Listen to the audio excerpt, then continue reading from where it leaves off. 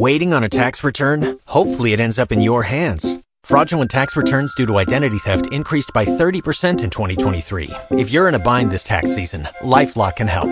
Our U.S.-based restoration specialists are experts dedicated to helping solve your identity theft issues. And all LifeLock plans are backed by the $1 Million Protection Package. So we'll reimburse you up to the limits of your plan if you lose money due to identity theft. Help protect your information this tax season with LifeLock. Save up to 25% your first year at LifeLock.com/aware.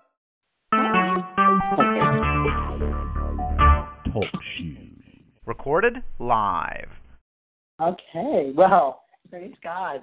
Let's see, how about, I'm trying to pick somebody to open in prayer. How about Robin? Why don't you go ahead and open us in prayer, please? Okay. Dear Lord, thank you so much for tonight and everybody who's able to join the call. And I pray that everybody's doing well on their homework and that we will get a lot of good information tonight and more people will be able to join us for the evening. And Lord, I thank you so much for this beautiful day and this beautiful group of women and for Pastor Lynn and all that she's done for this ministry, Lord. In Jesus' name, amen. Amen. Thank you. Praise God. Well, we do have a lot of questions. I'm sure you guys saw that as of right now, there's still 69 questions to go. So, excuse me, lately the ones that have been coming in, I've been trying to answer prayerfully to the best of my ability, and just in case we can't get to them or something. So we're just going to go right on through, and the ones that I can answer, I'm going to try to go ahead and answer really quick. So if I get stumped or whatever, I might say, okay, I'm going to call on somebody. So, but we're going to try to, go through. I think because we don't have a lot of time to get through so many, that we may not get like 2 or 3 or 4 opinions on each one. We'll probably just have one person, kind of answer. So let's just see how it goes. The first one is Tanya Taylor's question. Besides word of mouth referrals, would you recommend promoting one's dance ministry by offering to go to sites like churches, Christian schools, daycares, etc.? I think somebody might need to mute. There's some background noise there. To teach, or inviting potential dancers to a certain location, like a library or other meeting room, a home church, if you can't get approval by one pastor or both. I think yes to all of the above. I've gone in a library before to their meeting room. We've done things in my home. We've gone to, like a clubhouse at the condo complex. We've gone, of course, to church. And I'm not sure if I've done in schools, but other people have, gone to schools and whatnot. So, yeah, most definitely. Word of mouth seems to really be kind of the best. Posting things, of course, on Facebook and around, and, any community kind of websites. Like in Orlando, we have, I can't think of what it's called right now, but it's kind of like, news in your area or news in your neighborhood or something. I forget what kind of group it's called, but, you can post things there, like what's going on in your community, or, what might maybe even a dance studio or something. So, yeah, just anywhere you can get the word out is good. And if you can get approval by one's pastors or both. Yeah, and you definitely, of course, want to get approval. It's easier to do it in your own church, of course, and just invite people there. But if that's not an option, certainly you can go, other places. I don't see why not. This is Abigail Hawkins' question. I have been tasked with praying about and creating a prophetic dance that will include unity in motion, getting the whole congregation involved, as well as use of tambourines. We have a special prayer service coming up, and our prayer team has received words from the Lord about needing to really press in for unity in the body, as well as using the songs of Moses and Miriam, Exodus 15, to praise the Lord. has anyone done tambourine dance that includes the congregation? And if yes, what songs did you use, and how were you able to include the congregation in dancing? Has anybody done that? Would anybody like to share? How about Donna? You probably have when in your previous churches, huh? Atira? Hi, can you hear me? Yes, Yes. In Messianic congregations, yes, we have used tambourines, and what we have done is have tambourines in baskets, so when the congregation comes in, they would just pick up a tambourine, and a lot of songs that we have used have been Messianic songs like Paul Wilbur, just very upbeat songs that we can bring into unity. And we had unity dancers in the front that did a lot of circle dances and stuff, and with the tambourines that would come in on the outer part of it, and the congregation would just follow along. Yeah. That sounds really nice. And I suppose if you just keep it simple enough, keep the movement simple enough that everybody can follow, right? Otherwise, yes. it'd be like chaos with the tambourines. So it can just yes. Yeah, so I'm sure it's real simple movements and whatnot. I was thinking about the tambourine conference for next year's graduation, and I thought, how am I going to keep it like quiet until we know what we're doing, you know? But I was thinking, well, they'll just put the tambourines off to the side, and we'll just clap our hands in those motions, and then when everybody has it, then we'll pick up the tambourines. Because I thought, oh my goodness, that's going to be very noisy. But anyway, so you have to keep the movements really simple. And you know, as far as if she's leading the congregation, and if not everybody has tambourine, they can do the same motions with their hands. You know, they just, whatever they're doing with the tambourines, they can still do with their hands and clap, you know, and that. Okay, this is Shakara's question. For those who oversee dance ministries, do you believe that it's necessary to take a yearly sabbatical of some sort? Anybody? Rosemary? It seems like we talked about this earlier in the year about sabbaticals and whatnot, but she's talking like a year. I had suggested that to a girl that was going through some ups and downs with her dance ministry because she did not really want to quit and give up on dance. So I had, suggested to her, since she was going through a lot of things at home with family, caregiving, just so much going on all at the same time, and she wouldn't be able to focus, be 100% committed to the ministry. So I just said, take a sabbatical. Right. Then you'll come back refreshed, renewed, and be mentally and physically prepared to worship and do properly with the songs and with the dance ministry. Sure. Yeah, thank you. Anybody else want to share real quick about that? She's talking about, I think, the entire team taking a sabbatical. I mean, the whole dance ministry kind of sitting down for a while.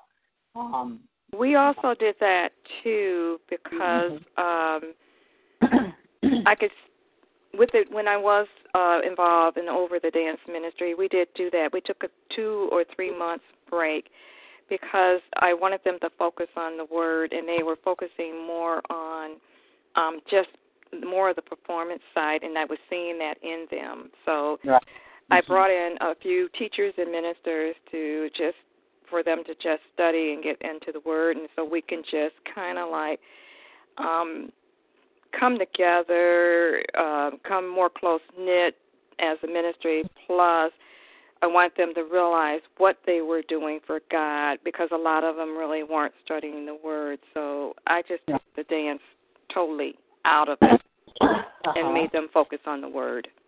Oh, that's good. That's wonderful. I bet there was a lot of growth, and I bet the dances were different after. That's really wonderful. Yeah, I heard of back in the 90s, there was a revival going on in, it's somewhere in South America, and it was the dance team at that revival was led by a 14-year-old girl, and she had the entire team pray, intercede, fast and pray for an entire year and Bible studies before they even danced at all. And they were apparently such an anointed dance team, because now I'm not saying that everybody should do that, but the story just kind of stood out in my mind. I remember it from the 90s, and that, they were a powerful dance team and led by a 14-year-old. It was powerful. Anyway, all right, this is Carrie Tyer's question. Can anyone recommend good brands of dance footwear? Is it best to stick with name brands such as Capizio or Block? I have ordered online from a dancewear company that was inexpensive, but the shoes did not fit correctly. Even though I followed the guidelines for choosing my size, I had to pay to ship them back. Are there online dancewear supply stores that have prepaid return shipping? The prices at the local dancewear store seem expensive, but it is nice to be able to try the shoes on before buying them. I tend to buy ballet shoes, plank shoes, jazz shoes, anything like that. I typically go to the dance store, just especially for like jazz shoes and things like that.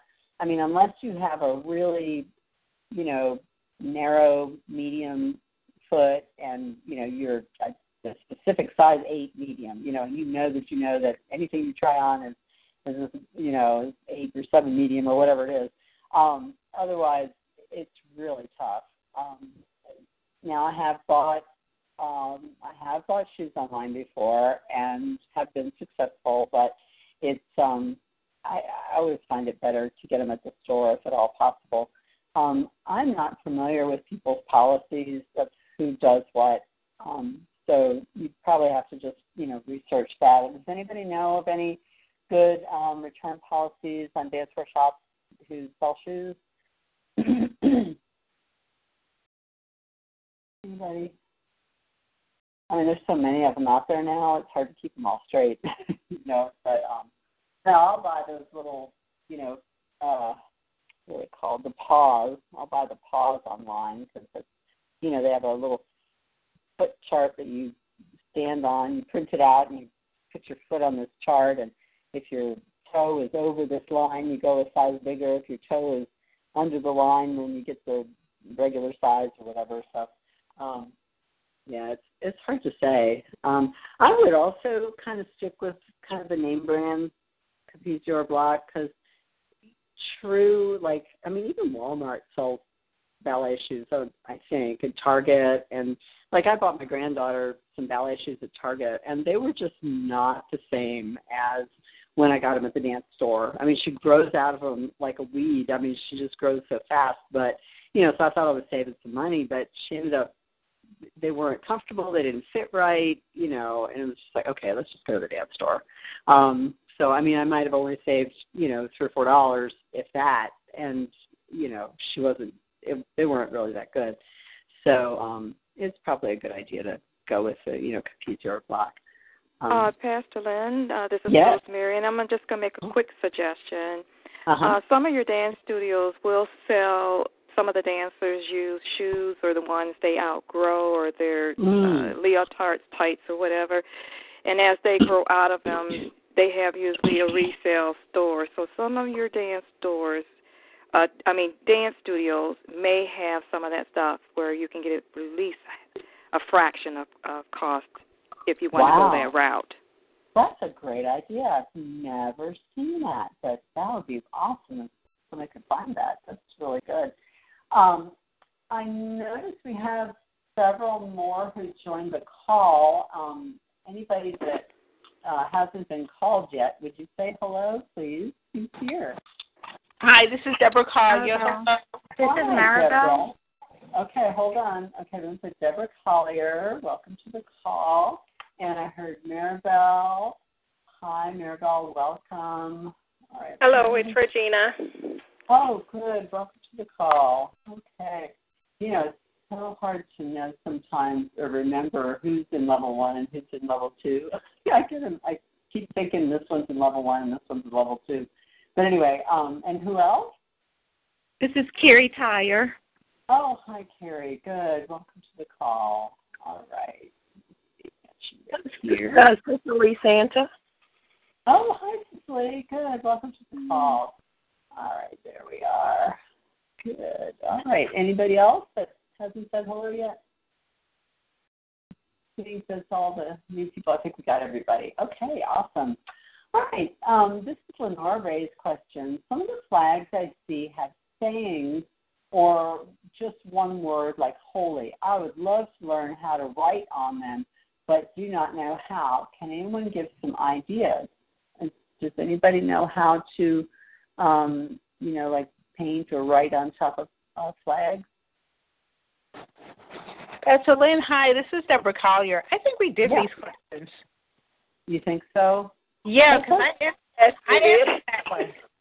I was going to say that too. Yeah. Oh, no. Okay, that does sound familiar. I think they sound familiar to me because I read them all before I put them in the folder. So now I wasn't sure if I already did those or not. Oh, my goodness. Thank you. All right, let's see. This is Belisha's question. Okay. What happened to your first ministry assistants we see in some of your early DVDs, like Nanette and Deshawn? Did they ever decide to pursue dance as ministry or join the school in the beginning? Do you keep in touch with them? Did I go over that one? I don't think so. I remember reading it, but I don't think I went over that one. So Deshawn actually lived with me for 6 years, and the Lord specifically told her to serve and help build. I mean, she got a mandate from God to serve and help build Dancing for Him Ministries. And she was my right-hand person for 6 years. She was such an amazing blessing. I mean, she helped me in the office. She helped me in conferences. She helped me, every time we moved. I mean, she did so much. Plus, she was in all the videos, she videotaped the videos. I mean, she was invaluable. I just so appreciate her. But she got married, and she has 2 children now, and I don't think she does, really dance ministry. She's kind of more of a full-time mom now and wife, and is very happy with that. And so it was a wonderful season to have her. Now, Nanette, she and I were in the Ron Canoli video Sing Out together. She came to the audition, and and she and I were both in it, and we made friends back then. I think that was like in 1996. And then when I moved to Lakeland, Florida, I went to the Florida Dance Theater to take ballet classes, and I took company classes in the morning.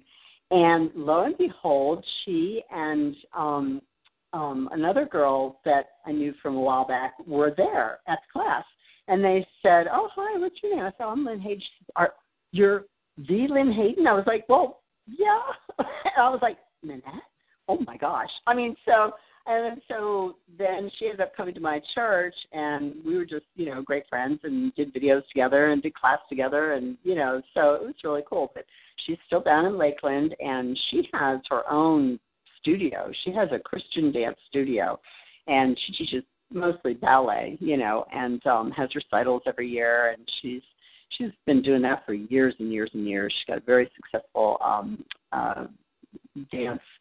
Christian dance studio, although it's not like in a studio. It's kind of an after-school program, and then they have a big, presentation at the end of the year and all that. So anyway, so that's where they are, and yes, we still keep in touch. Deshawn calls every now and then, or whenever she's about to have a baby, or when she has a baby or something, and Nanette came up for the little intensive that we had in February or March or whenever it was this year. So, so we still keep in touch now and then. So they were very, very special. I so appreciate all their help. Okay, this is Wendy Smith's question.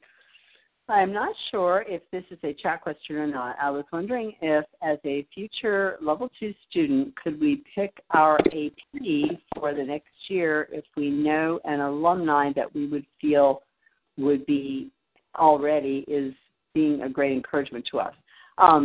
What I would suggest for that is level 1 students, if you want a particular AP next year, I would communicate with that particular AP person because it's the level 2 and alumni that are going to communicate with Raina, about AP stuff. So if you're specifically interested in somebody, I would contact them and let them contact Rena.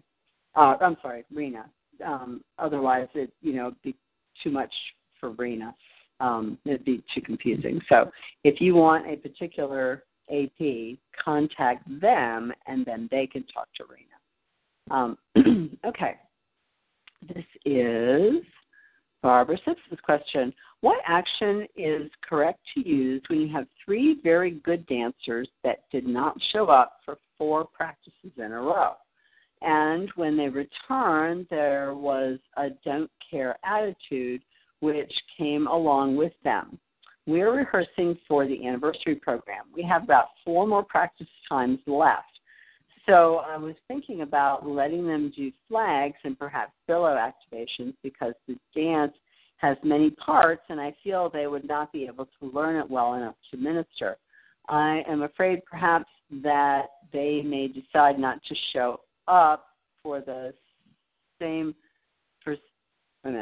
I'm afraid perhaps they may decide not to show for the sum of the remaining practice days, and they may feel they are entitled to dance for the program. I really don't feel it's fair to the ones that put their time and heart in this program to allow them to come in when they don't care attitude. Wow. Okay, let's see. I think somebody else just came on the line. Is there someone there that just came on that hasn't said hello yet? Yes, I just came in. Pastor Lynn, this is Mary. Oh, Mary, hi, welcome. Okay. Welcome. Thank you. All righty. Well, Mary, while I'm talking with you, what would you do in that situation where they're good dancers, but they missed 4 practice times, and then when they came back, they had a don't care attitude? How would you handle that? One thing I have a problem with the don't care attitude. Mm-hmm. Because if they truly have a don't care attitude, that is not the attitude of a true dancer. There should be humility. There should be order. They could be the best dancers in the whole world, but if they have that attitude in self, that's not a ministry. It's not dancing for a club, or it's not dancing for the world. It's not secular. So the attitude itself, whether you are the best, whether you are the only one, you cannot even minister to God if you cannot minister to yourself. If you cannot respect the authority that is the dance leader, I truly don't believe that you should be able to dance. And that is me. I am very strict in that.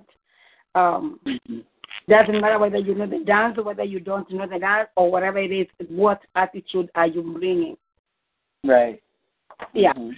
I'll even allow them to use a flash. Whether they want to come or not, it is a ministry. That's the way I say it's a ministry. It's not sure.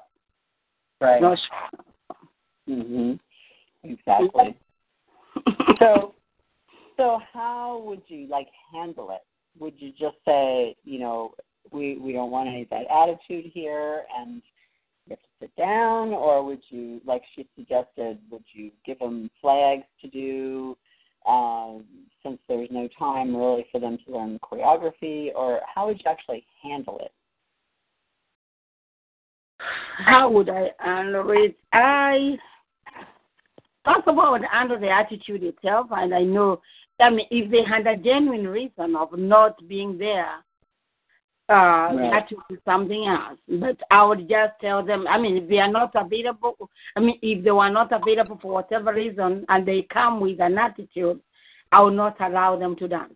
Myself, I will not allow them. I will just use those who are available, those who are willing, and those who are ready to minister. Mm-hmm. Yeah. That's good. Thank you. Anybody else want to share real quick? Hi, Pastor. This is Deborah Collier. Hi. As we said in previous talks, that each ministry has rules and regulations, and those should be pointed out to them. Remind them of the rules and regulations.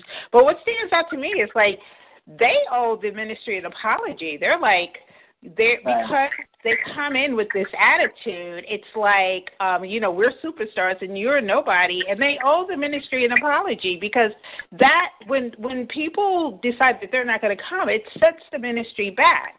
So I personally don't think that they deserve to dance.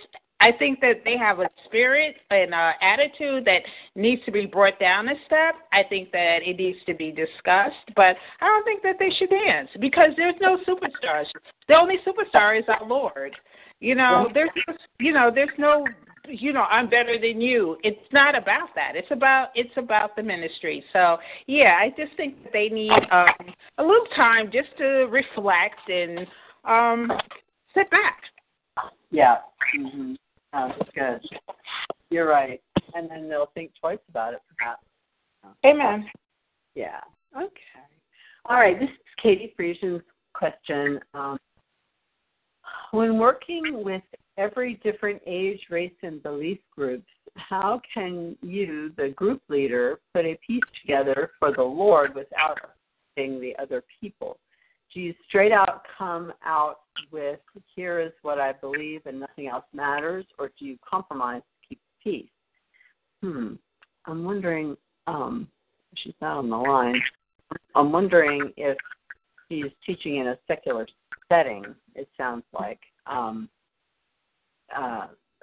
can't imagine if you're teaching in a church that you'd have that problem. So she must mean, about teaching in the community or something like that. So does anybody have any suggestions on, how she should teach? And let's see, she's putting a piece together. So apparently she's been asked to choreograph probably in a community setting of some sort. So what would be an appropriate way for her to handle that, knowing that she's a Christian, but she's working with a lot of other people in this secular setting? That's my guess.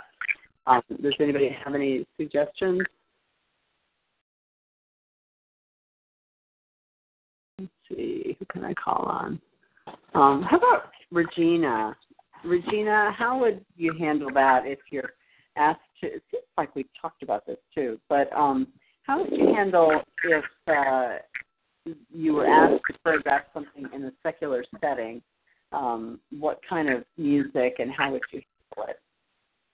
Well, I guess I would have to know if they're asking me to also dance to a secular song or to a Christian or gospel song, because at the end of the day, it would be, for me, I would have to know, is it going to glorify God, regardless if it's in a secular setting. So I guess we'd have to try to get clarification on what exactly they would want, and if they're allowing me to choreograph a dance in a secular setting that can't be a Christian song, then I would find a song as close as possible that's a secular song that's still a gospel song. If you know what I mean. Yeah. I would still want to bring the presence of the Lord to the situation. So. Exactly. Yeah, like that song that came out a couple of years ago that just went viral is that song called Happy. And, that was a Christian who sang that. And, it was a Christian theme, love, joy, peace, like the fruit of the Spirit or whatever. But, there's a situation where somebody took a secular market and put Christian, concepts and lyrics and whatnot, and it just went viral. It's such a catchy song, but anyway, yeah, you want to give glory to the Lord and get specifics, what they want, and you wouldn't want to compromise your faith. They're asking you to do a quote unquote secular song, and that doesn't sit well with your spirit, you might have to decline doing the Exactly. class. You know, I mean, you have to just see what the Lord wants in that situation, you know, because I wouldn't want to do something that would compromise my integrity or, you know, Christian walk or anything like that. So exactly. Yeah. So all right. Pastor Lynn, hi. This is Deborah Collier again. And you know what? Those opportunities to, you know, I think God arranges everything, and I think sometimes those opportunities are predestined so that we can minister to the unsaved. You know, we get that invitation, and sometimes, you know, sometimes we do need to go there. Sometimes we don't need to entertain. Sometimes we have to put ourselves, we have to go in there and we have to minister. And I mean, some people may be offended, but there's going to be one or two people that do say, wow, what must I do to be saved? So it's like we can't pick and choose our audiences. If we get an invitation, we tell them this is what I do, and this is what to expect. I'm not going to change for, you know, this, but this is, I'm not going to change for the occasion, but we minister to the Lord. And if they still want my group or whoever to go on, then do what we do and do it as we can. That's the way I feel. Oh yeah, no, that's excellent too. Yeah, just and you'd be surprised how many people really appreciate it. You know, there's so many hurting people in the world. They're just. I mean, our pastor's wife spoke today, and she was talking about simple evangelism basically and how to do it. And you know, you meet somebody or whatever, and say, "Is there anything? What can I pray for you about?" You know, and then they like open up with all this stuff that they're going through, and you know, do you mind if I pray for you? You know, and so she kind of drilled that into us. Okay, number one, is there something I can pray for you about? And you know, do you mind if I pray for you, or can I pray for you? And she went over that back and forth. And you know, the point she was making was that not to be afraid of standing up for who you are in Christ, because you know, in a loving way, not in a you're going to die and go to hell if you don't accept Jesus kind of, you don't want to do that, but in a loving way, offer Jesus, and so many people are so grateful. And, you know, thank you so much for praying for me, or whatever. Thank you for doing this dance that really, they wouldn't know the right words to say, that really touched my heart maybe, or, you know, that really meant something to me, you know. So you're definitely planting seeds. So, yeah, every situation you have to pray about and weigh it out, and, you know, see what God wants. But, yeah. Pastor Lynn, this is Regina again. I don't want to harp on this question, but I just wanted to say this. The reason I said that I would, even if they wanted a secular song, I would still do it, but try to find a song that still, even though it was a secular song, like you said, it still gave a message, a positive message, because Deborah's exactly right. God sets up situations, and we shouldn't back down just because of it's secular, because that's where we need to be. You know, because my groups, we've been dancing in the mall recently, and if you can't get any more secular than that. But the only really guidelines that they gave us is we can't mention our church, but that's fine. We're still bringing gospel songs, and we're still dancing and doing the things that we have to do to glorify God and to cause people to be drawn to the Lord. So I want to encourage people, don't necessarily walk away from a situation because they say, yes, it has to be a secular song. Right, exactly. Thank you.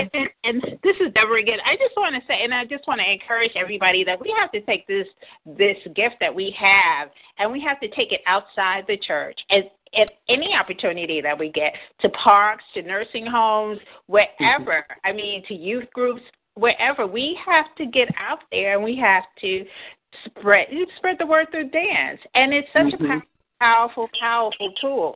I've seen people come to Christ multiples of times. So we just have to we have to get out whenever we can, get out of the church environment and just go out into the streets. Jesus wants us to go out and bring the people in. And people this is such a powerful tool. It really, really is. It really is. That's true. It is. Dr. Lynn?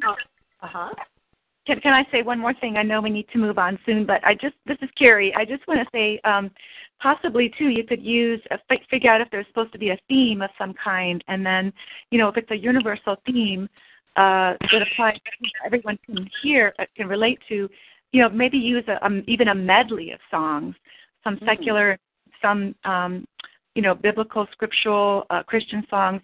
You could use movie scores. You can use instrumental, and just do a medley of songs, and you can touch people's hearts that way, probably. Wow, that's awesome. I want to interject here. It's so exciting. I had the opportunity to do a Dance for Him conference at the Secular Dance Studio where I take classes. They're wonderful, wonderful people there, and it's not a bad studio or anything like that. It's a wonderful studio. But they allowed me to do a Dance for Him conference there, and they actually want a liturgical dance, class. They want that regularly, which my dance leader from my church is working on, and I'm going to just fill in whenever I can. But anyway, so they have their winter show, which is called Makulu, and it is an African folk tale about, it's all about animals and the wildebeest and their journey across the Serengeti and all the zebras and because there's little kids and there's some adults, and, it's just, but it's a wonderful, wonderful performance. I saw it last year. Well, anyway, they created, get this, they created a part for me. And, I knew I was going to be in the show, but I didn't know, I figured I'll join the group, I didn't know I was going to be the ancestor, the mothers of the wildebeest or whatever, and we do a real simple, group thing. But not only did they give me a solo, but I'm opening the whole show. And get this, the artistic director said, we want you, when you come forth, the lights are going to come on, you're going to be the only one dancing, and we want you to bless the stage, pray for the dancers, pray for the audience. We want you to set the spiritual atmosphere for the entire show. And I'm like, oh, my gosh. I was just so excited. And it's because I was willing to, it was a little scary to take the step and, have a ministry conference in a secular studio. And, lots of prayer, a lot of intercession, went around and everything. But one of the results is that, they recognize that, there's something to this Christianity. There's something to this Jesus. And we want you to bless the whole thing. Like, oh my gosh. So my part is to open the show as a blessing, as I thought, oh my gosh, this is amazing. So that's December 6th. If y'all want to come down and, have a winter vacation in Florida, it's a wonderful, wonderful show. But I was really blessed. So anyway, all right. This is Donna Cormier's question. I will be talking to my pastor this week about two sisters who have expressed interest in flag worship. We are in a small traditional church building with very limited space up in the altar area. Any tips or ideas that could help us get started as a team, even as far as basic worship garments, which I believe neither has. Okay, so there's not much room, and she wants to get the team started, even as far as basic garments, which I believe neither of them have.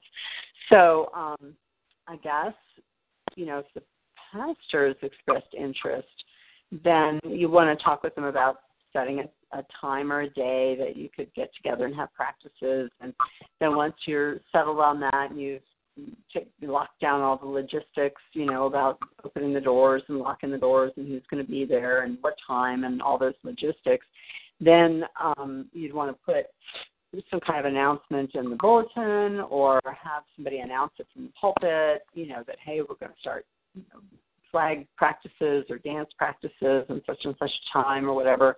And and then just kind of see who comes. Plus, you probably have an idea just by knowing who's in your congregation. You probably can kind of tell who might be interested, so you might want to even approach them personally.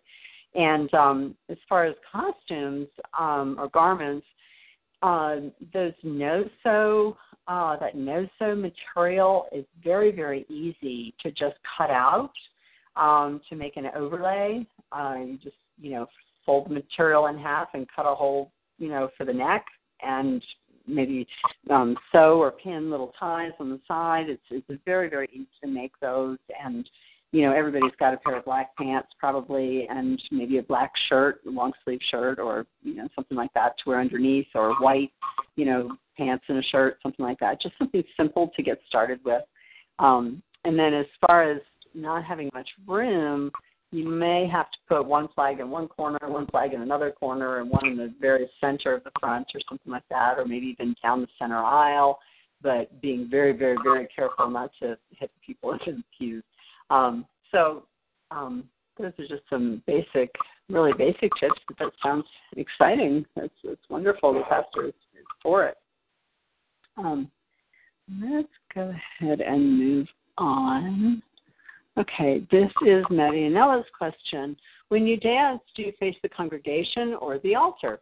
I would say that there's no right or wrong. I used to do both, and the only reason I used to face the altar was so that I could see the words in the overhead, because I usually choreographed on the spot. Especially if there was a new song, I would make up movements. I knew, the team was following me. So I would try to repeat my movements, but in order to interpret it correctly, I would need to see the words of the song. So that's the only reason I had my back to the audience and was facing the worship team. Plus, it kind of makes the congregation feel comfortable, like as if they could participate with us. On the other hand, once we kind of had the moves for a certain song, like once we did it spontaneously and I made it up while I was looking at the words, it became the choreography for that particular praise song. And so when that song would come on, like in a week or two, we would then turn and face the congregation and dance. Then we become part of the worship team. And so the dancers and the singers went before the troops, and so we're like part of the worship team helping to usher in the presence of the Lord. So it's okay to face the people, and it's okay to have your back to them. So whatever you're comfortable with, either way is fine. There's no right or wrong. I think sometimes when you're facing the altar area, and if you're, sometimes it encourages the congregation to dance with you if you're so inclined. Or if you want to encourage them to dance with you with your backs to them, one, they can follow easily, and two, they would feel more comfortable following along. Oh, wow. This is a very good question. Let's take it from the level 2 page. Okay. This is Regina's question. Let's see. She's taking something from level 2 page. Oh, that's my answer. What's the question? Okay. Approximately how many people are actually licensed by Dance for Him, and what does the license entitle you to? Just about everybody that went through level 2 got licensed. I think over the last 4 years or however long the school's been in existence, I think only 2 people did not choose to be licensed, and that's because they were already either ordained or licensed by their pastors in their church. So it was not necessary. They didn't feel like they needed it. But everybody else wanted it. So, in fact, this year, or maybe next year, I think it was this year, I can't remember when I decided, but, rather than doing a certificate and a license, we're going to start just doing the license, and those that don't want the license will get a certificate instead. So, because everybody wanted the license. So it just seems redundant to print 2 pieces of paper. One says certificate of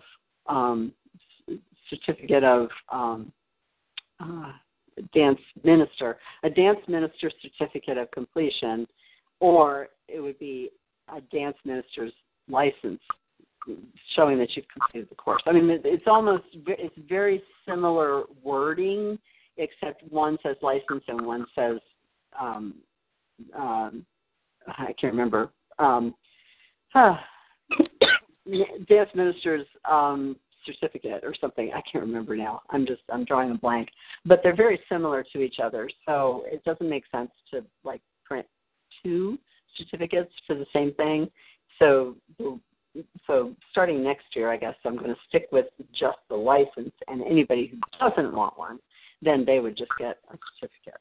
So whereas the last several years, I've worded it so everybody gets a certificate, and if anybody wanted to get licensed, they can get, the license certificate. But because I assumed that, only a handful would want to be licensed, but it seemed like everybody wanted the license and nobody really cared about the certificate. So anyway, I'm going to reverse kind of the wording with that and eliminate having to print two certificates for everybody.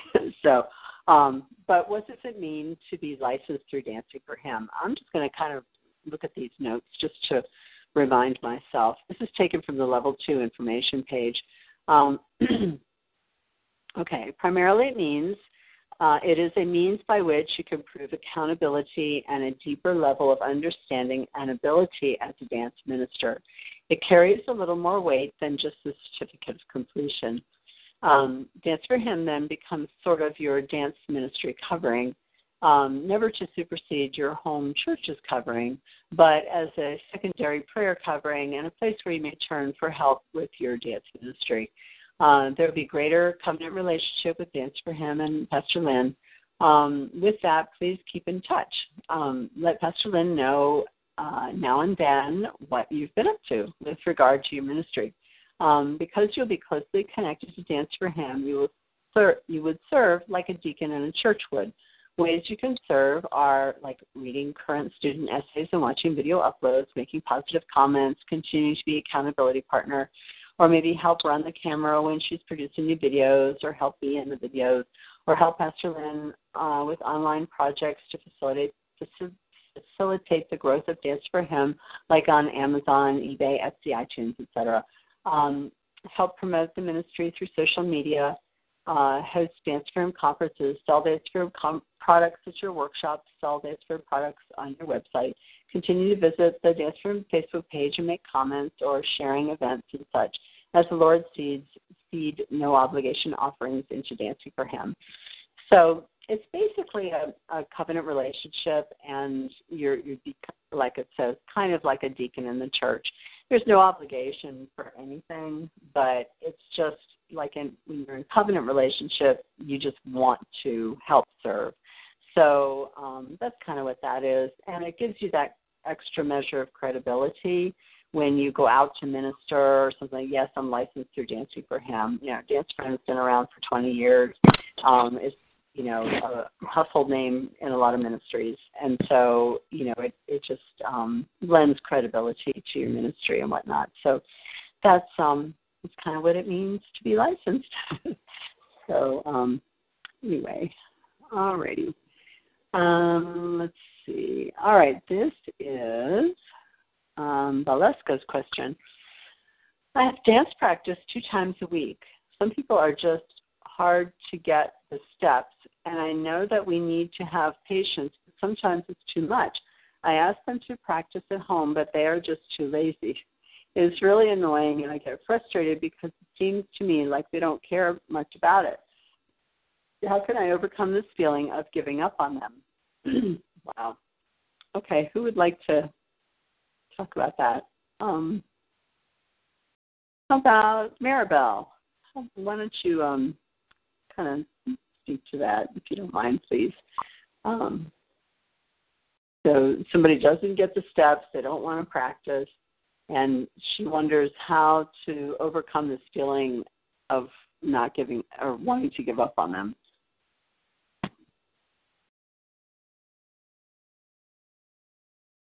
Maribel, one of the things yes, I'm here. One of the things I like to do is encourage the team maybe they're going through things, or maybe they have a lot of things in their plate that they're not realizing that they're not putting the important time to practices. It's hard because you don't want to discourage them, but yet you want to teach them that how important it is to not only represent themselves, the Lord, their church, their ministry. Is very important that they know that it's not just, they're not performing. This is ministry, and how serious they are about it. And, try to encourage them and say, okay, where's your passion? What is it you like? And bring them back to when they first started. That's what I would do. Yeah. No, that's good. I wonder if there's anything that would, like during dance team practice times, what would be a good thing to do on a regular basis to kind of encourage each other? One of the things that we do is when we do it at the studio with Pastor Arena. She, when we first come in, we go in and we just soak in the presence of God. She'll have worship music in there, and that's what I've learned from her, to allow them to, before they even start anything, just leave everything behind, get in here and soak with the Lord, and just have them listen to music and just have a breakthrough right there if need be. Just soak in the Lord and in His presence.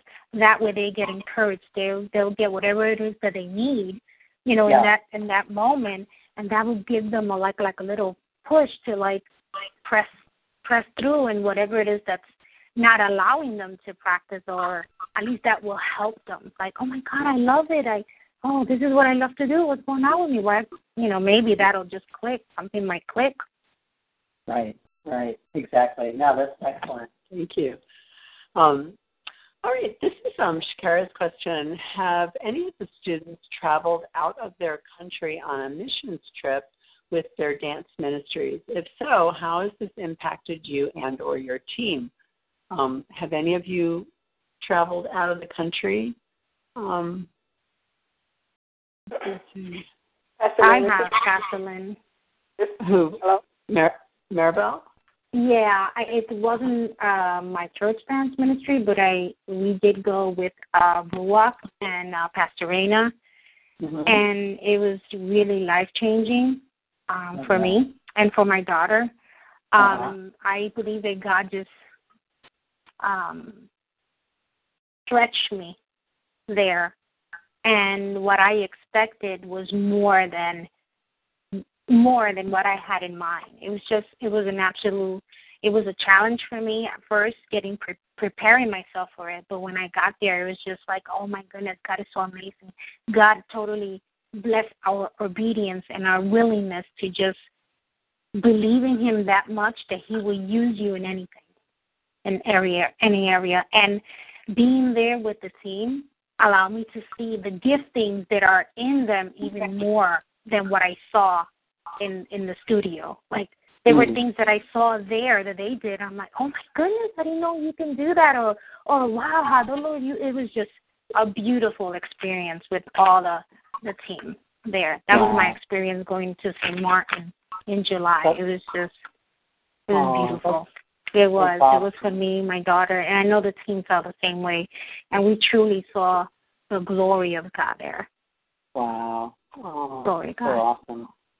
Wow. Thank you for sharing. Somebody else has started to say, who was that? This is Regina. I went here. I've actually been on a couple of mission trips outside of the country, but I wanted to speak specifically to the one that I had in the DR. It was so amazing to me, and it was humbling, because we had one location that we went through that was a church, but it wasn't a church with walls. It had two benches, and they had the sound system and stuff set on a table, and that was it. And people were just standing. And as we were worshiping, and I didn't really know, because this was my very first mission trip, what attire I needed to wear or anything. Right. And I had on a white skirt with my white dance shoes, my dance garments, and there's dirt, just the dirt, and it started to rain. Oh, no. And nobody moved. Oh, my gosh. Wow. Oh, my gosh. Concerned that the fact that it's raining, I'm going to dance, and so I'm black. Wow. I don't care. But it was so humbling to me that, in the States, you're like, okay, it's raining, I can't drive to church. And we have people out standing in the rain to receive the gospel. And I was just like, wow. So it was very humbling. And ever since then, every time I go, I actually get ministered to. Even though we're going to minister, I receive so much from the people in a different country because it's almost like their faith is bigger than ours. It's amazing. Yeah. And to go. My goodness. Yeah, that's a humbling experience. Okay, this is Denise Cornish's question. She says, who decides the theme and title for the Dance Room workshop? I do. I pray about each and every conference and pray about the theme and pray about the artwork, and that's like my favorite pastime. That's another creative outlet that I really like to do is create those posters, and so that's something I like to do. And it's I could give it to a designer, give it to somebody else to do, but I really like to pray about it and get a vision for it and start and work on it. So anyway, and it's funny how I think, gosh, I've been doing this for 20 years. You would think that I would start repeating titles or something, but it's always something different. I mean, the Lord always gives me something new, something fresh, and so that's kind of exciting. Okay, this is Abigail's question. I have seen several different this is really good. I remember reading this before. I mean, she should post this somewhere. Maybe it wasn't this one. There was something else she wrote that was really good. Anyway, okay. I have seen several different meanings to the color black in various books and websites. Most are negative, but I was surprised to find some meanings that could be seen as positive. Negative meanings of black are death, disease, famine, sorrow, judgment, evil, mourning, humiliation, affliction, calamity. On the other hand, I've seen black as primordial color of creation, the color of Joseph, Ephraim, and Manasseh's tribal stone and flag, which is the double blessing, onyx in this case. Black is the result of fire, God's consuming fire, making black a picture of the fleshly nature of man burned away, a dying in a positive sense. Black is God's thundering voice, creating beauty from the ashes of repentance. Black is saying, I need you, God, and denounces our independence from God. I have also seen that black is the color representing the prophetic. I'm not sure what that means, but the question is, what are examples of how people have used the color black in prophetic dance? Has anyone ever used it representing something other than negative? I've seen it used as like thunder, the voice of God thunders. I have seen that with a black cloth, and then there was silver billow on the other side of the cloth. In other words, there was like two people holding a billow cloth, and one side was black and the other side was silver. So one was like the voice of God thunders, and then the silver was like his redemption or something related to the song. But has anybody else seen or heard of any uses for black that are positive?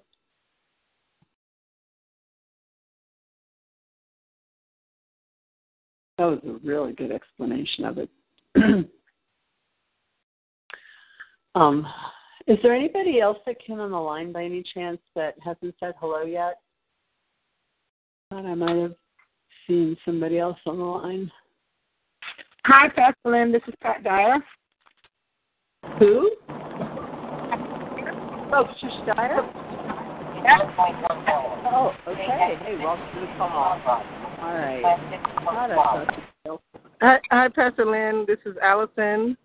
Oh, Allison. Hey, welcome to the call. Yay.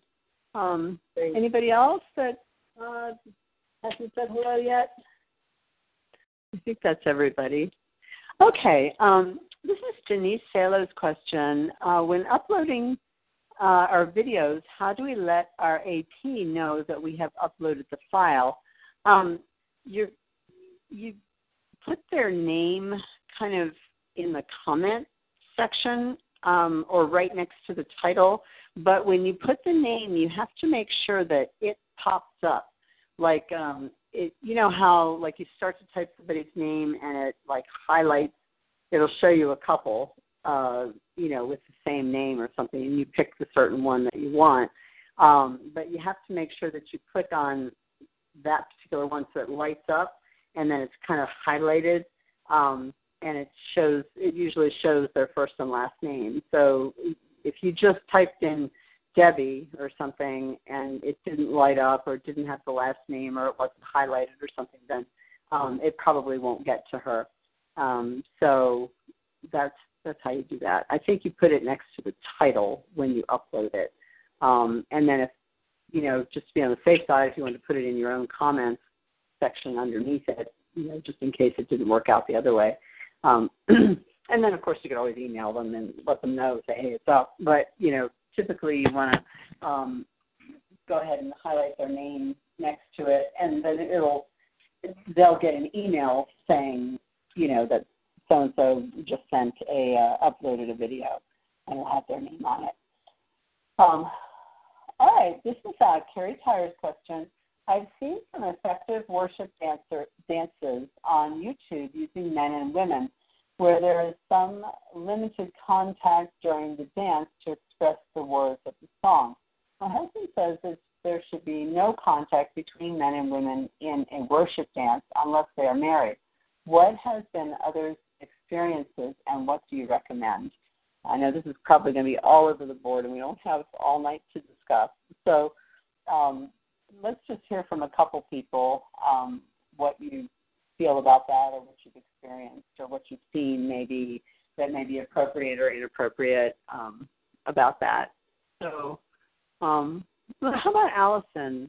We haven't heard from you tonight, so what do you think about that? Men and women dancing together who are not husband and wife in a contact kind of form.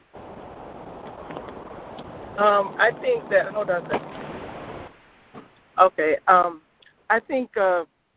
I think it's okay. I just think you have to be very particular about understanding the presentation and thoughts of others. So I think the contact, it should not be a close contact, and in general, we want to keep those things in mind. We don't want to allow the enemy to inject any kind of distractions, whether it's coming between the dancers or with the other people who are doing some other thinking, because that's what he's doing. He's just sitting there waiting to interfere with what's going on. So I just think that we just need to be careful and be aware of that and make sure that the contact is not very close contact. Right. Yeah, I saw the video that she was talking about, and it was lovely choreography. I mean, it was really beautiful. It was 3 couples, 3 men and 3 ladies, I believe. And they were dancing, and there was a lot of contact. It was a very creative dance. And I would say in a secular setting, I wouldn't think twice about it. It was like, oh, beautiful choreography. But it was a Christian dance in I guess it's on a stage. It must have been a church-type setting. And the first thing that went through my mind was, oh, I wonder if they're married, because it was like they were hovering over each other and, draping themselves over each other and, laying, on somebody's shoulder and, like an embrace and, showing God's love and things like that. I mean, it was lovely, but, the Bible says that we shouldn't have an appearance of evil, and not that it's evil, bad, like, sin or anything like that. But the whole point of that scripture is like, you don't want people to wonder And it's like the first thing that went through my mind when I was seeing that dance, aside from, nice choreography, was, I wonder if they're married. They look like they're married. And so I was justifying it because I thought they were married. But come to find out, they're not. And so then it's like, I wonder what's going on. So, see, that's the appearance of evil. It's like, not that it's bad or that they're doing something wrong, but it's the appearance of, so we don't know. And so I would say, this is just me based on that, I would try to avoid that kind of loving kind of embraces and things like that, because it leaves room for question and doubt. There's so many other ways to be creative with 6 people than to have that kind of contact between men and women. So, that's just me. Does anybody else want to share about Pastor that? Lynn, may I interject also, Pastor Lynn? Can you hear me? Yes. I think that also because in order to get choreography to be, we have to practice over and over. And I think that that's just provocative, naturally provocative. And it just leaves a window that wasn't intentional, didn't mean it, Right. and I just think that we have to be aware of stuff. Yeah. Right. Yeah. Exactly. Anybody else want to share? Carrie, if you want to share? I don't think so. You clarified it very well, Pastor Lynn.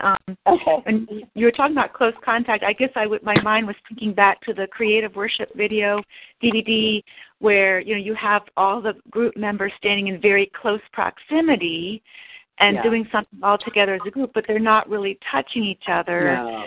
And I think that's okay. And I guess the particular video, you watched it, and I thought it was beautiful when I first saw it, and that what you're describing was accurate as far as, a brief embrace and everything.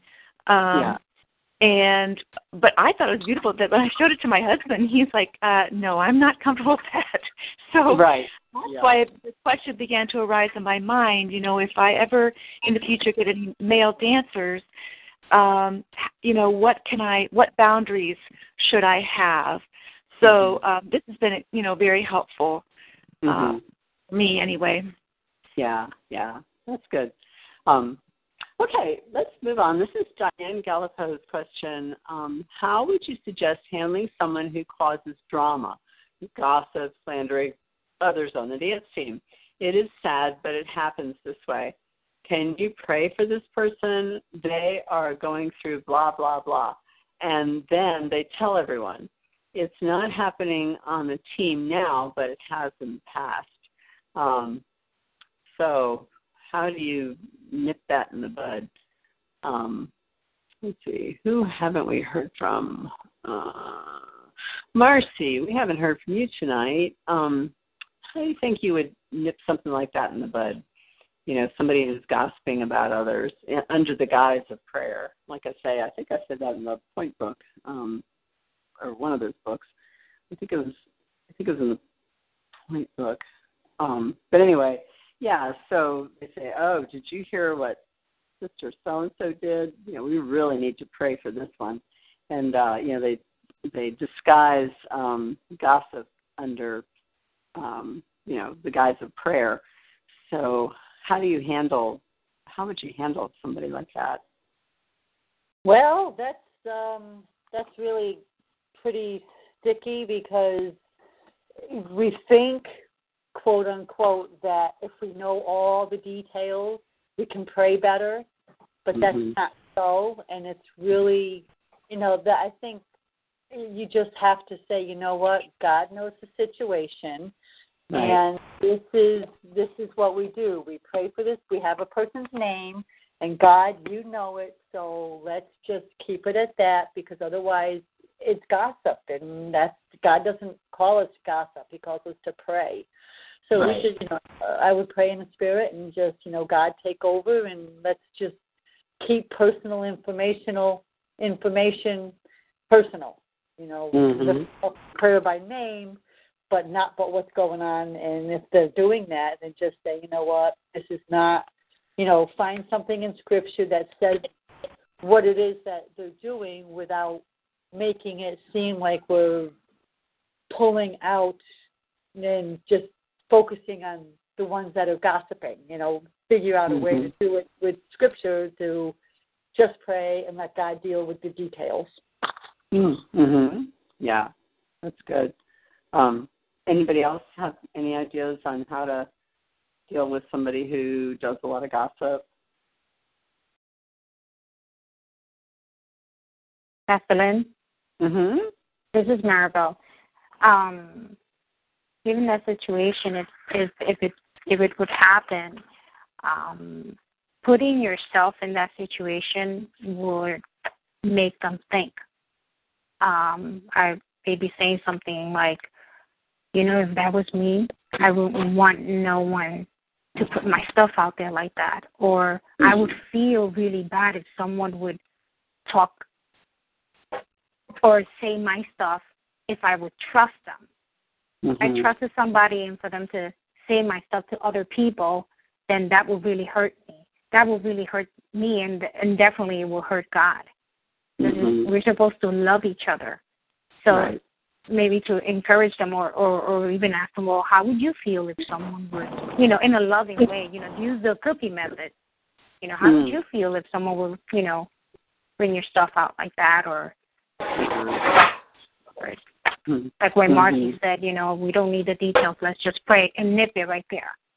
Yeah. Once they know you nip it right there, it's like, okay, they won't, because, you know, it's like what some people will say, if you know, someone will come with stuff, definitely they will take stuff with them to talk somewhere else. So don't give them the opportunity to take any of your comments to the other person and switch it.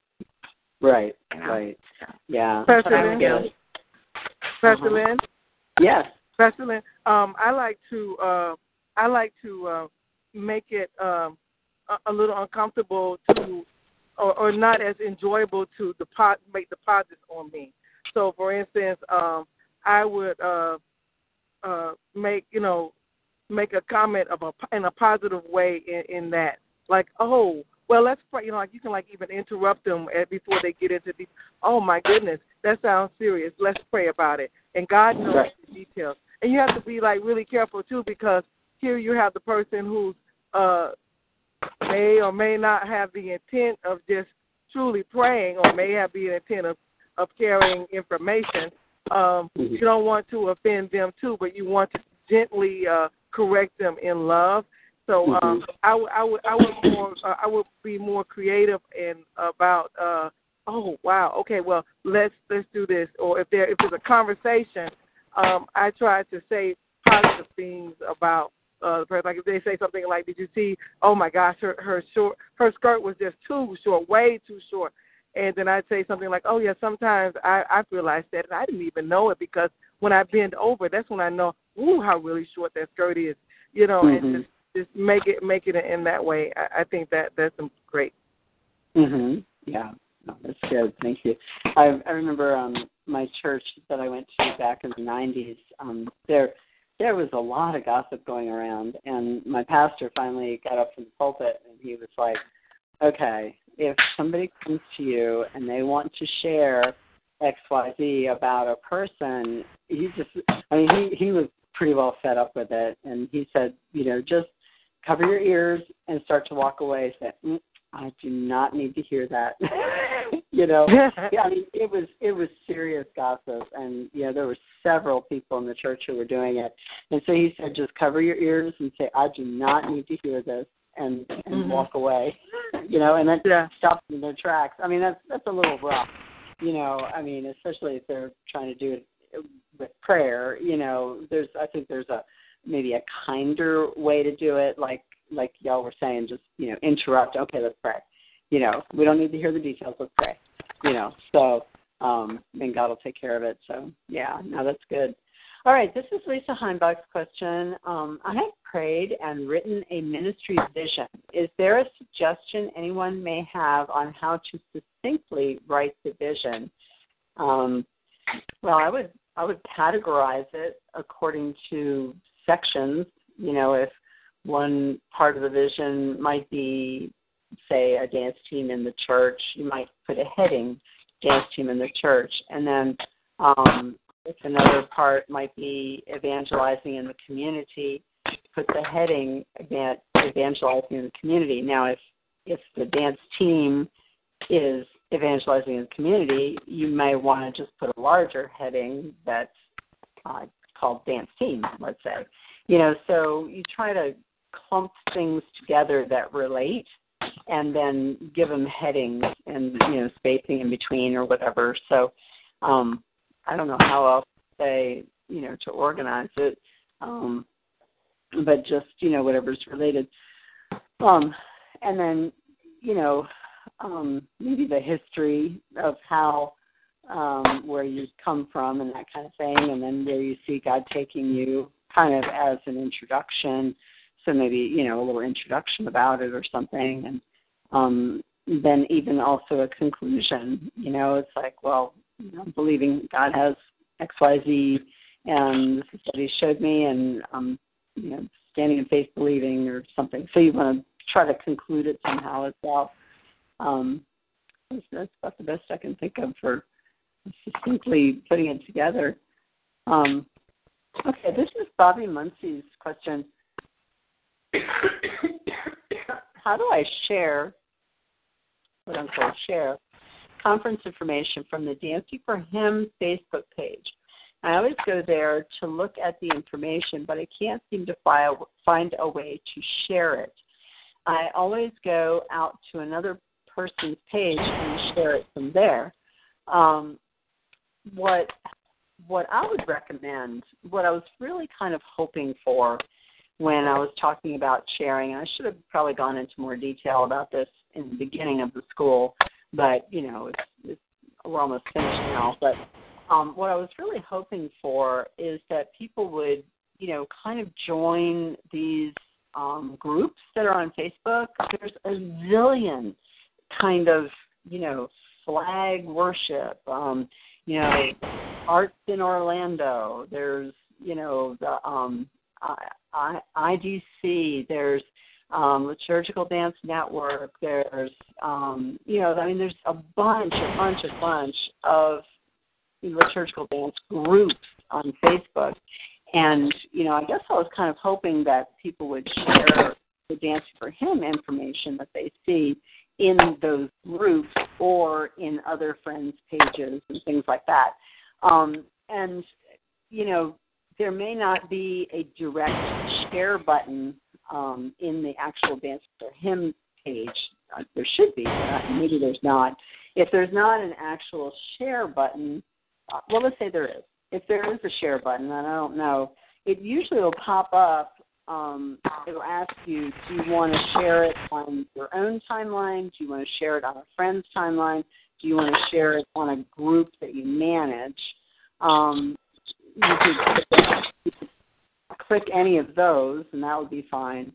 Or you could copy and paste the information. Just select all, copy the information, and paste it to different groups that you belong to in their comment section. And then what I always do is like copy the link of, say, the conference page. Like I'll go to dancefilm.com, go to conferences where the attend a conference is, for example, and it has all the lists of all the different conferences, and I'll take the URL, I'll take the link up at the very top of the page, select all, copy it, and I'll paste it under the little blurb that I might have just copied from the Dance for Him page. And, you know, then click reply or comment or whatever the thing to make it show up on the page is. And then I might copy and paste that whole blurb and put it in another group page. So, you know, I have the link there, which usually shows a picture, and it'll give the link so you can go to that, go directly to the Dance for Him page. and I've got the little blurb. So, like, even if I send out, like, a newsletter, or I'll send out, a little information about a conference coming up or something like that, I'll go to the conference page and get the link for the URL for that particular conference and put it with the little blurb and copy and paste the whole thing and stick it in a group page. So I probably spent an hour or two going and putting the exact same thing in all these different group pages one day. It took forever. And I thought, gosh, if each student took one group and just posted it once, it would be so much easier. So that's kind of what I was for. Not to have you continually post all my posts to your personal page so that your mom and your sister and your brother see it. It's like they're going to get sick of seeing it and stuff on their own page, on, your family's pages and things like that. It was more so to try to share about the Instagram, what's going on and whatnot in group pages online, if that makes sense. So that's I've got to do some pictorial things with Google pages to make it easier. Okay. I think some people need to mute your phone or star six or something, because there's this really weird background noise. Can some of you mute your phone, please? And then you can just unmute when you come back on. There. No, still there. So, can you hear me? Can anybody hear me? Hear you. Oh. Yes, I hear you. Oh, maybe good. somebody who's driving. I wonder if that's somebody who's driving. Oh. Pastor I can hear you. Okay. All right. It's better now. It's better. I don't know what happened. I guess it stopped now. Okay, this is Ruth Braun's question. I've experienced the powerful activations at the conferences I've attended where there is intimate prophetic ministry and sometimes deep eye-to-eye contact. My question is, how do you handle that differently where there are both men and women involved? It depends on each situation. If you're doing, let's say, a ministry dance in your church, it's like a special. It's a special time in the service where you are asked to do a special, and the pastor knows that you're going to do a prophetic dance where you're going to go out to the congregation and you're going to look people in the eye. So everything's under covering, everything's under authority, you're good to go. Okay, so all that aside, let's say that you're ready to do the dance and you're going out and you're ministering and you look somebody in the eye. That's great. And then, it's okay to look a man in the eye, but I wouldn't stay there for a really long time, and also be mindful of what the words happen to be saying at that moment. I remember, I'll never forget, I ministered to Lee Brundage up in New York way back before he started his flag ministry, and I saw, this flag. So I took like this imaginary flag and I was just like waving it over him.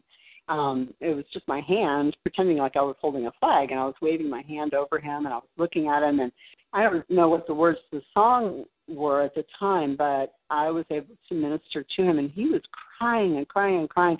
And since then, his flag ministry has just, I'm not saying that was the, I'm sure it was in his spirit for a while, but his flag ministry has just taken off. I mean, he's just very, very popular way around. So, when the Spirit of God in you ministers to somebody, it's, and you have no agenda, you have no sin in your life or anything like that. It's this purity and this holiness, and, the Spirit of God's working through you to minister to somebody. I don't think you have to worry about it too much, but if the words are saying, and I love you, you're beautiful, you might want to shift and go to somebody else, go to a woman real quick or something, because, that might just be weird. You just have to kind of listen to the words, listen to the Spirit of God, and, just be mindful. And I wouldn't necessarily stay there for a long time and look deeply in somebody's eyes like that, and in a guy's eyes. You just have to really have discernment and be led by the Spirit. I don't think you should avoid them altogether. I don't think we have to avoid men in the audience, because it's God working through us, and as long as we're going out with clean hands and a pure heart, and with pure motives, and there really should be no problem with it at all. You just have to really be sensitive to the Holy Spirit, and listen to where God wants you, and really listen to the words of the song, so you're not telling some guy you love him or something, So, but yeah, that's a very good question. Okay, this is Wendy Smith's question. Well, I can't believe this is the last chat question for the year. My question is about level 2. I was wondering if and how I could get a look at the level 2 assignment breakdown by semester. I'm just really curious at how it is broken down and how it is different than level 1. I was reading about it, and it was saying that it's more work. Oh, I wrote that? It's more work. No. Anyway, so I need to be praying and planning ahead. Well, let me put you at ease. I'm not so sure that it's more work. It's just a little different work.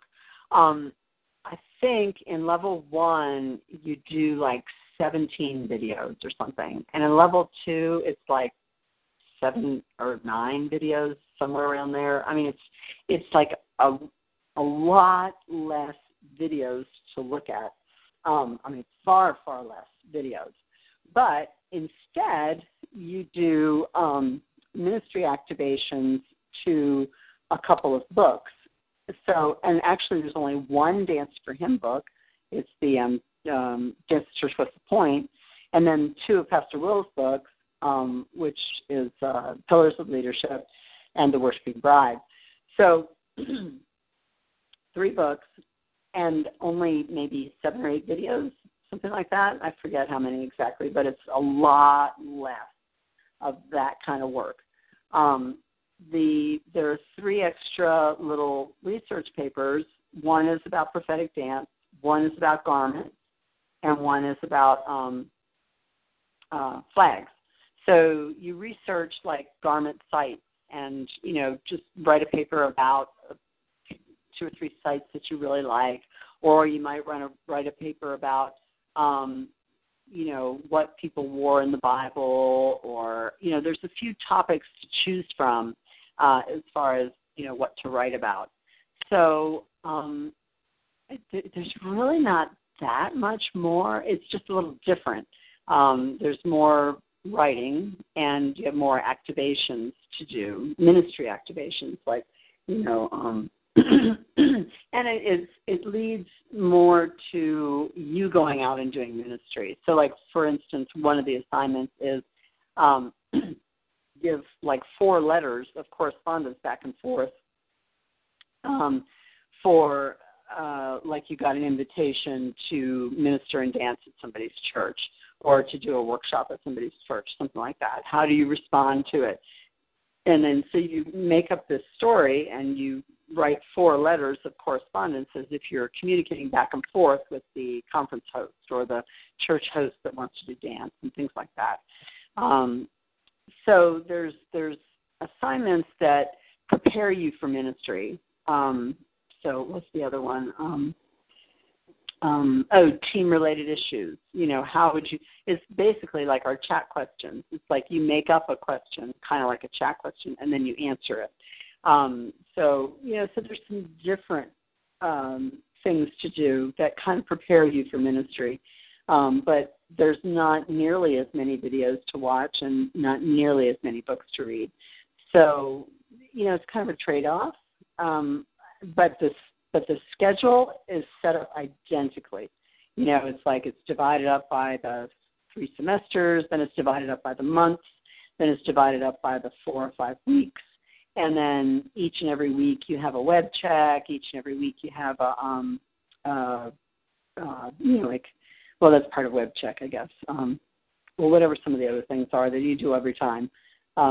and sending in chat questions and things like that. So some of the things and the setup and the schedule and all that is identical. Oh, and the workload gets lighter as the year progresses. Well, same with level 1.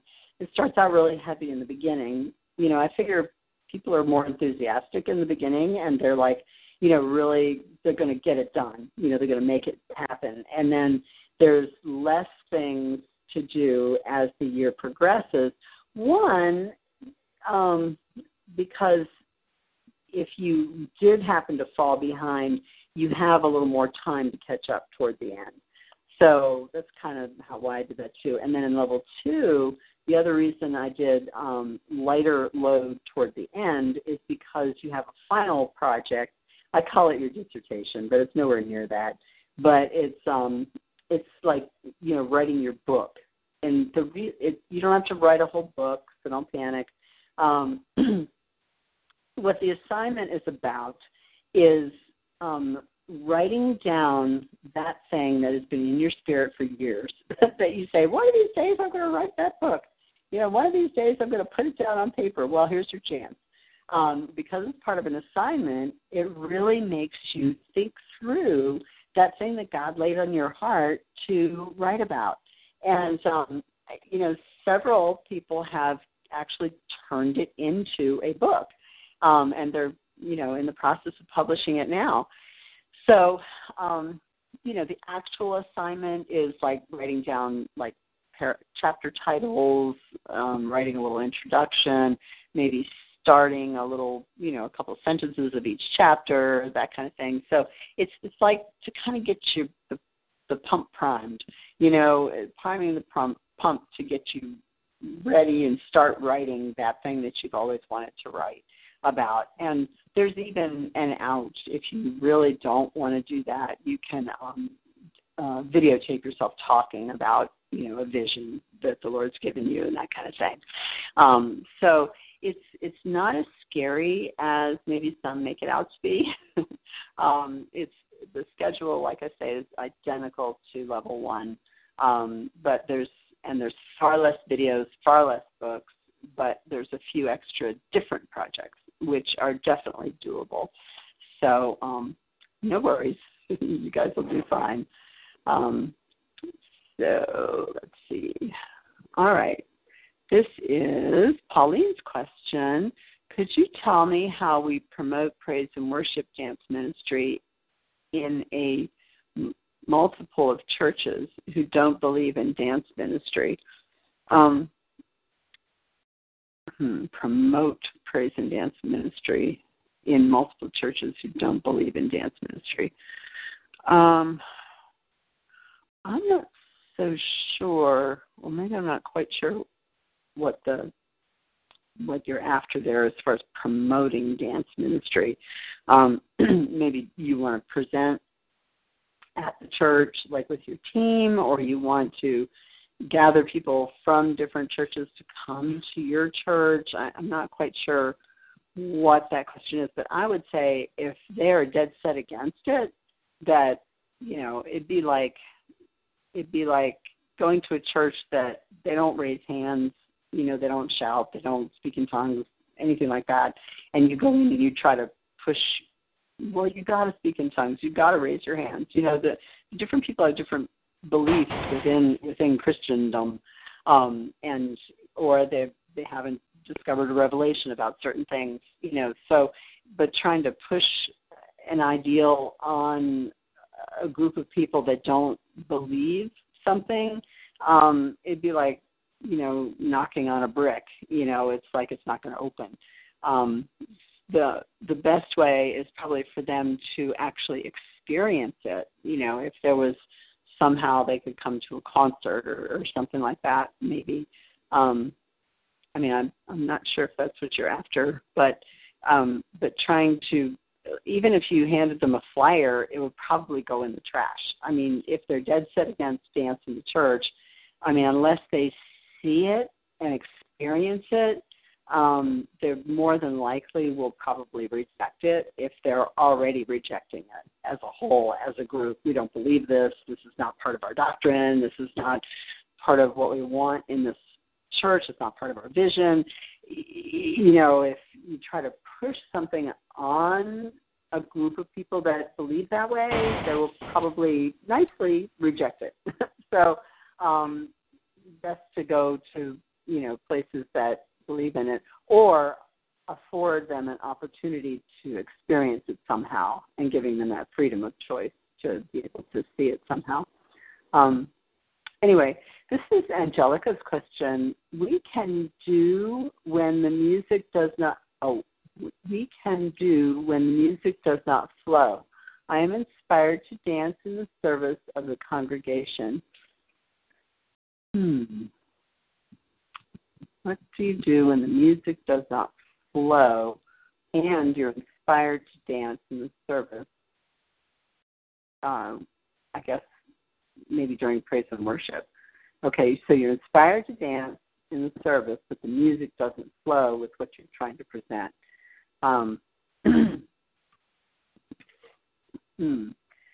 Well, I don't know. I guess I would just flow with whatever the music is doing, or just wait until the music is inspiring. I guess. I think if the music didn't flow, but I was inspired to dance, I would just wait until it's an inspired music, so that, I would feel like I'm going against what the Holy Spirit wants to do if I'm trying to make something happen and it's not working. I would just, wait on the Lord for the right time and the right song. Because it's not necessarily always at that moment that we're supposed to do something. Sometimes we have to sit on things and pray about it and wait until it's the appropriate time. This is Francis West's question. What is the long-range vision that Dance for Him has to continue to support us after year 2? My hope is that, in addition to eventually doing level 3, I've just swamped with work, and it's putting level 3 together. Even though it's just modules, I need like a block of time, and I'm hoping that after graduation that I can sit down and really devote that block of time to putting it together before January. If, in addition to that, I'll be probably editing 2 new videos, so to try to put them out by, January, February. So anyway, aside from the potential of the level 3 CEIs, which are continuing education credits, I'm hoping that people that after they graduate continue to come and support Dancing for Him by coming to the conferences and, fellowshipping with other alumni that have been to the conferences. And then, say, write to me every now and then. Let me know what's going on in your ministry, ask me for prayer, things like that. So I would say just try to keep in touch if at all possible. And I'm hoping that after those 3 modules for level 3 that there'll be more continuing education modules that I'm hoping for, some live streaming things, and for the Move of the Month Club, and, the Dance Room Connection, where we're, movement ideas and choreography ideas and ministry ideas and things like that. So, so there's things for the future, but mostly I'm hoping that people will reach back and, not forget about me, not forget about Dance for Him, but continue to, come to the conferences and help out where you can, keep spreading the word, telling people about the school and things like that. And, I continue to pray for the school and pray for, everybody that's in it or been in it. And, so I'm just hoping that everybody stays in touch. So I hope that helps. The big vision that's on the Dancing for Him page, I've had that since like 1994, and it still hasn't come to pass, but I believe it's changed. It's the same premise, but it's, technology has changed over the years. In the vision, it talks about like a school where there's all these different kinds of classes and, different, so I'm doing that, but it's electronically now as opposed to, a big facility with major overhead and expense. It takes millions of dollars to have that kind of vision. I'm nowhere near that. So, I think God has kind of shifted the vision. It's still the same vision, but it's more electronic now, because we have these vehicles that we didn't have in 1994 when I first got when I saw the vision in 94. That's all I knew was to have classes in a physical building. I never dreamed that it would evolve into an electronic school, So anyway, I'm also believing that I'll be able to somehow stream conferences. So where I would do it from here and groups would get together in their churches or in their homes and it'd be like this giant conference in satellite areas all over the country and the world that, anybody could come to this conference and not have to leave their home or church. So that's another hope and dream and vision of mine, is to be able to activate people through like a conference /webinar.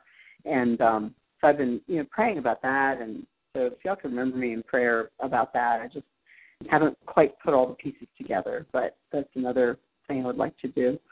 I'm hoping that the students will join the chat.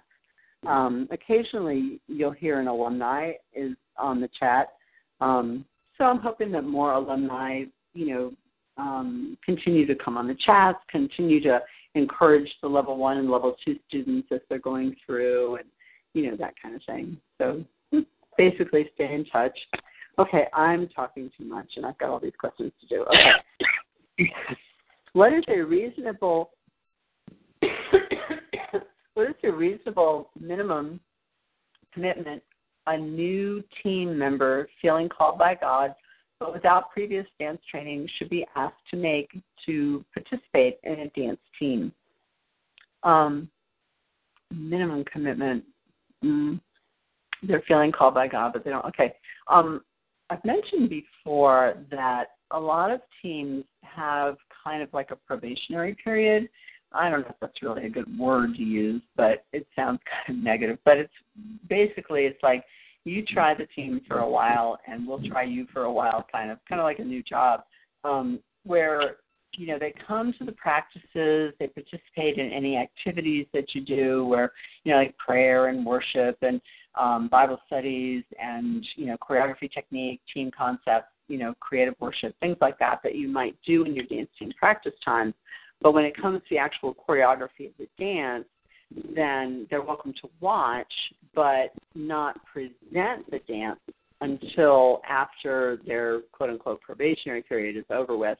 Then at that time they can decide, yes, this is for me and I want to buy the ballet shoes, I want to take lessons, I want to get the costume, whatever, or, no, this isn't really my cup of tea. I'm glad I had this probationary period because this is not what I want to do. I don't feel like I'm called to this. So it kind of gives them an out without having to make the investment of more time or, buying the shoes, buying the costumes, and that kind of thing.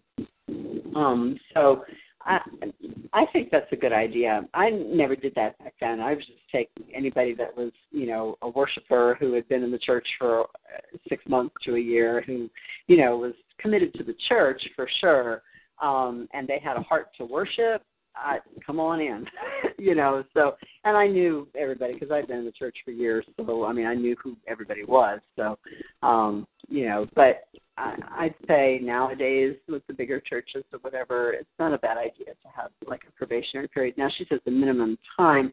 Some churches, I've heard, they do like 3 months, and that seems reasonable to me. I don't know. They just have to pray and see what works best for you. Okay, this is another one. This is Francis West's question. The organizer leader of our dance team has accepted a temporary 8-week teaching assignment elsewhere. To fill her place, I have taken several of Pastor Lynn's DVDs to the group so that each one of us can learn and teach during her absence. That's a good idea. For people who don't have that resource, what else could be done to hold the team together during this period? Okay, I've been talking for the last 15 minutes straight, so let's get somebody else. How about Tanya? We haven't heard from you tonight. What do you think would be a good thing for a group to do in the absence of their team leader for a season to keep the coherency, consistency, and all that? Tanya, are you still there? No. Yes, I'm here. Can you? Were you talking to me, Pastor Lynn? Yes. Okay. Can you repeat part of that? I was trying to unread it and I missed part of it. Oh, okay, sure. She was talking about a situation where the dance team leader has to take a leave of absence from the dance team for about 8 weeks. And aside from, doing my books and videos in her absence, what is something else who, somebody doesn't have my books and videos, what can they do in the leader's absence to maintain, consistency and unity and, coherence and whatever the word is, unity. So what's some things to do? So you're saying if they don't have the books and videos and none of the team members have the books or videos? Right. Well, they can, first of all, seek the Lord. That's always the thing I would do, seek Him for wisdom and guidance. There's videos on YouTube and things like that you can get and share, or you can just maybe talk to all the team members and see if there is, like take a survey and see if there's something that's on their heart that they want to do. The Holy Spirit works in so many different ways. See if there's something that's consistent among a lot of them, and maybe you could focus on that.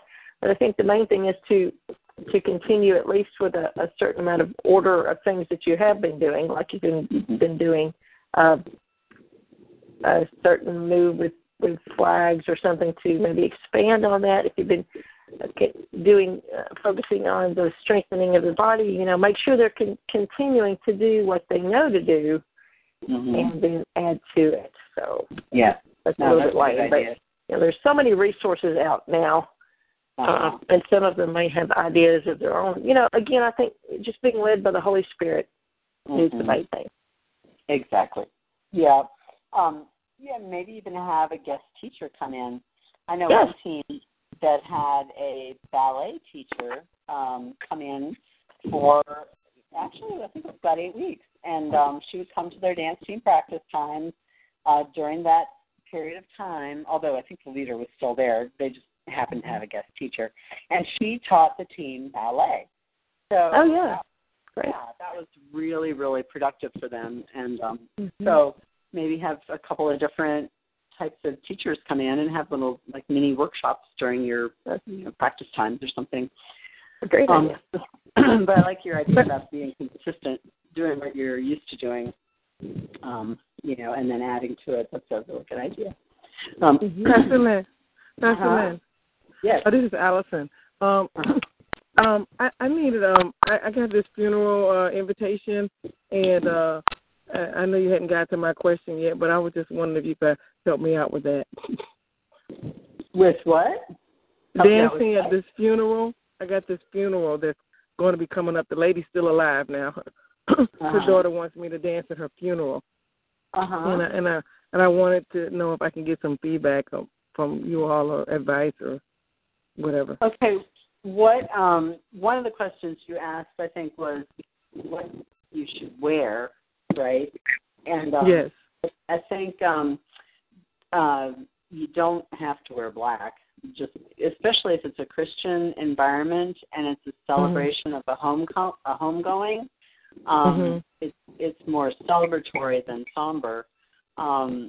So you wouldn't have to wear black, but you wouldn't necessarily, I don't think, probably maybe wouldn't necessarily want to wear like a lime green or orange or something outlandish, because you want to be respectful, as well.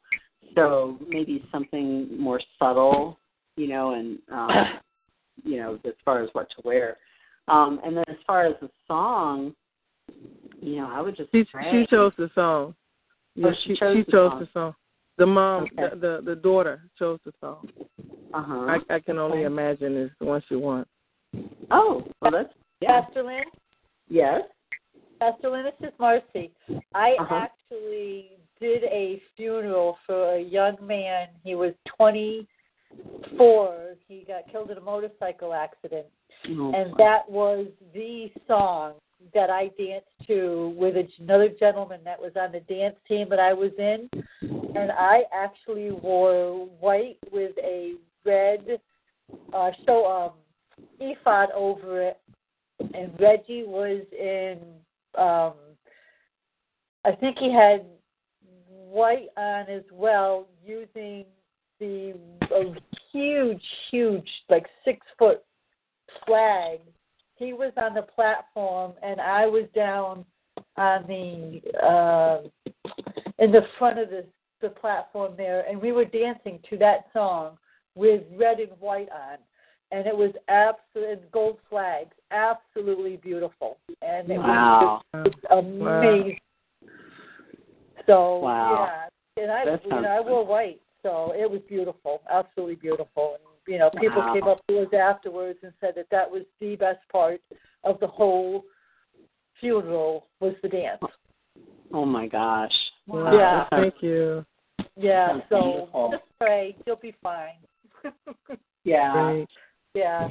Because that was the. And what about eye contact with? Do you like avoid making eye contact with people, or what do you do? Question. Oh yes, no, I wouldn't. I would keep the focus more on the Lord.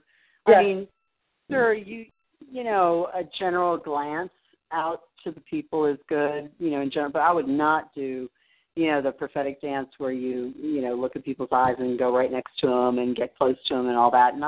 I don't think that would be appropriate at a funeral. I mean, I don't know. If you're going to do, I can only imagine, your dance is more about what heaven is like and what that person, you're telling a story with your dance. You're not speaking from the throne room through the dancer to the people. You're creating a story for them to give them comfort. So this is not an occasion nor the song where you would go out and come right up to somebody's face and look them in the eye and, try. I don't think that, and it's not talking in first person. The song is telling a story. So you're kind of acting out that story, as it were, and giving them their focus on the Lord and that the person is okay and is with the Lord in heaven now and that kind of thing. So, no, I wouldn't do the prophetic kind of dance like we do at the conference in that kind of setting. Now, if, that's for that particular song and that particular setting, the Lord may show another person, a prophetic dance that would relate to that particular family or something, but that's a whole other story. But in this particular case, as I can only imagine, you're there to kind of create that picture with the dance to bring them comfort, So, anyway, does that help any?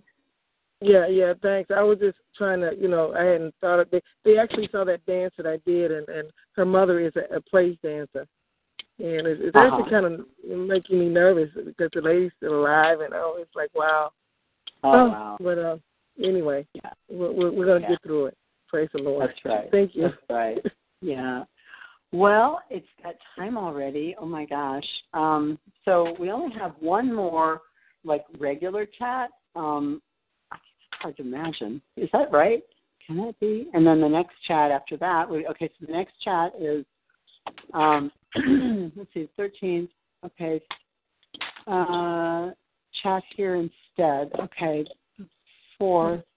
Oh, yeah, because we have one on the 30th and then here. Okay, so we're going to have a chat on the 4th. And if I can get a webinar together in time, I'll try to do that on the 27th. And if I do that, I will let you know. But I think we'll probably just keep with the chat on the 4th and, try to finish up these questions. And then the next one would be the 18th. And on the 18th is our actual last chat before graduation, before your, last day of school is the 24th of October, or your assignments have to be in by then anyway. So, yes, we only have 2 more chats. It would be the 4th and the 18th. And so on the 18th, I really want to try to hear from as many of you as possible, like where God's taking you, where you see yourself going in ministry and your worship dance and things like that. So anyway, oh my goodness. Yeah, and I want to get these webinar things together, but I'm not positive that's going to happen. So anyways, thank you all for participating. I know I talked a lot tonight, but I was trying to go quickly through a lot of these, but it's always nice to hear your input. Can I have Atira? Are you still on the line? Atira, can you close us in prayer, please? Yes, I'm on the line. Okay, and then I look forward to hearing you all the next chat. And I've been trying to read essays when they come in, and I watch videos every now and then. I just so enjoy watching the ones that I'm able to and reading the essays, and it's always a delight for me. But anyway, go ahead, Donna, Tira, if you would please. Father, I just thank you, Lord. I just thank you for all the questions on the chat, Lord, and all the answers, Father, as we're growing into leaders that you're calling us to be, Father, and the revelation that we're able to gather from each other that would help equip us to be leaders, Lord. Father, I just thank you for Pastor Lynn, Lord. I just ask to protect her, Lord, and just to strengthen her body as she continues to do her conference, as she prepares for her graduation, Lord, and as she's preparing for a level 3 school, Father, that you would just make that clear for her and easy for her to grasp and be able to bring forth to us, Lord. Father, I just ask that you be with each dancer in both level 1 and level 2 school as we're working on and trying to accomplish and finish up our assignments, Father, that we would work out the last couple of weeks, Lord, with ease, with excitement, with anticipation, Lord, for everything that you have for us, Lord, and for level 1 students that's thinking about going into level 2, Father, that you provide for them, for us financially, Father, that you would encourage us, Lord, as you did through level 1, Father, that we would enter level 2 with the confidence that we've learned in level 1, Lord, and Lord, you would just give us deeper wisdom and deeper revelation of who you called us to be in the dance. We praise all these things in Jesus' name. Amen. Amen. Thank you. Bless you all. Amen. Amen. Good night. Good night. Good night. Good night. Good night. Good night. Good night.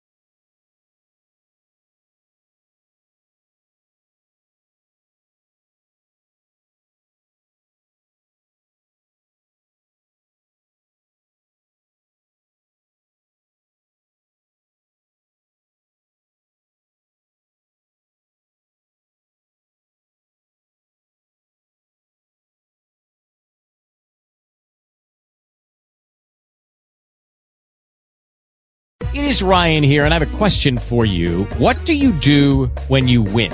Like, are you a fist pumper, a woohooer, a hand clapper, a high fiver? I kind of like the high five, but if you want to hone in on those winning moves, check out Chumba Casino. At ChumbaCasino.com, choose from hundreds of social casino-style games for your chance to redeem serious cash prizes. There are new game releases weekly, plus free daily bonuses. So don't wait. Start having the most fun ever at ChumbaCasino.com. No purchase necessary. VGW Group. Void where prohibited by law. See terms and conditions. 18+.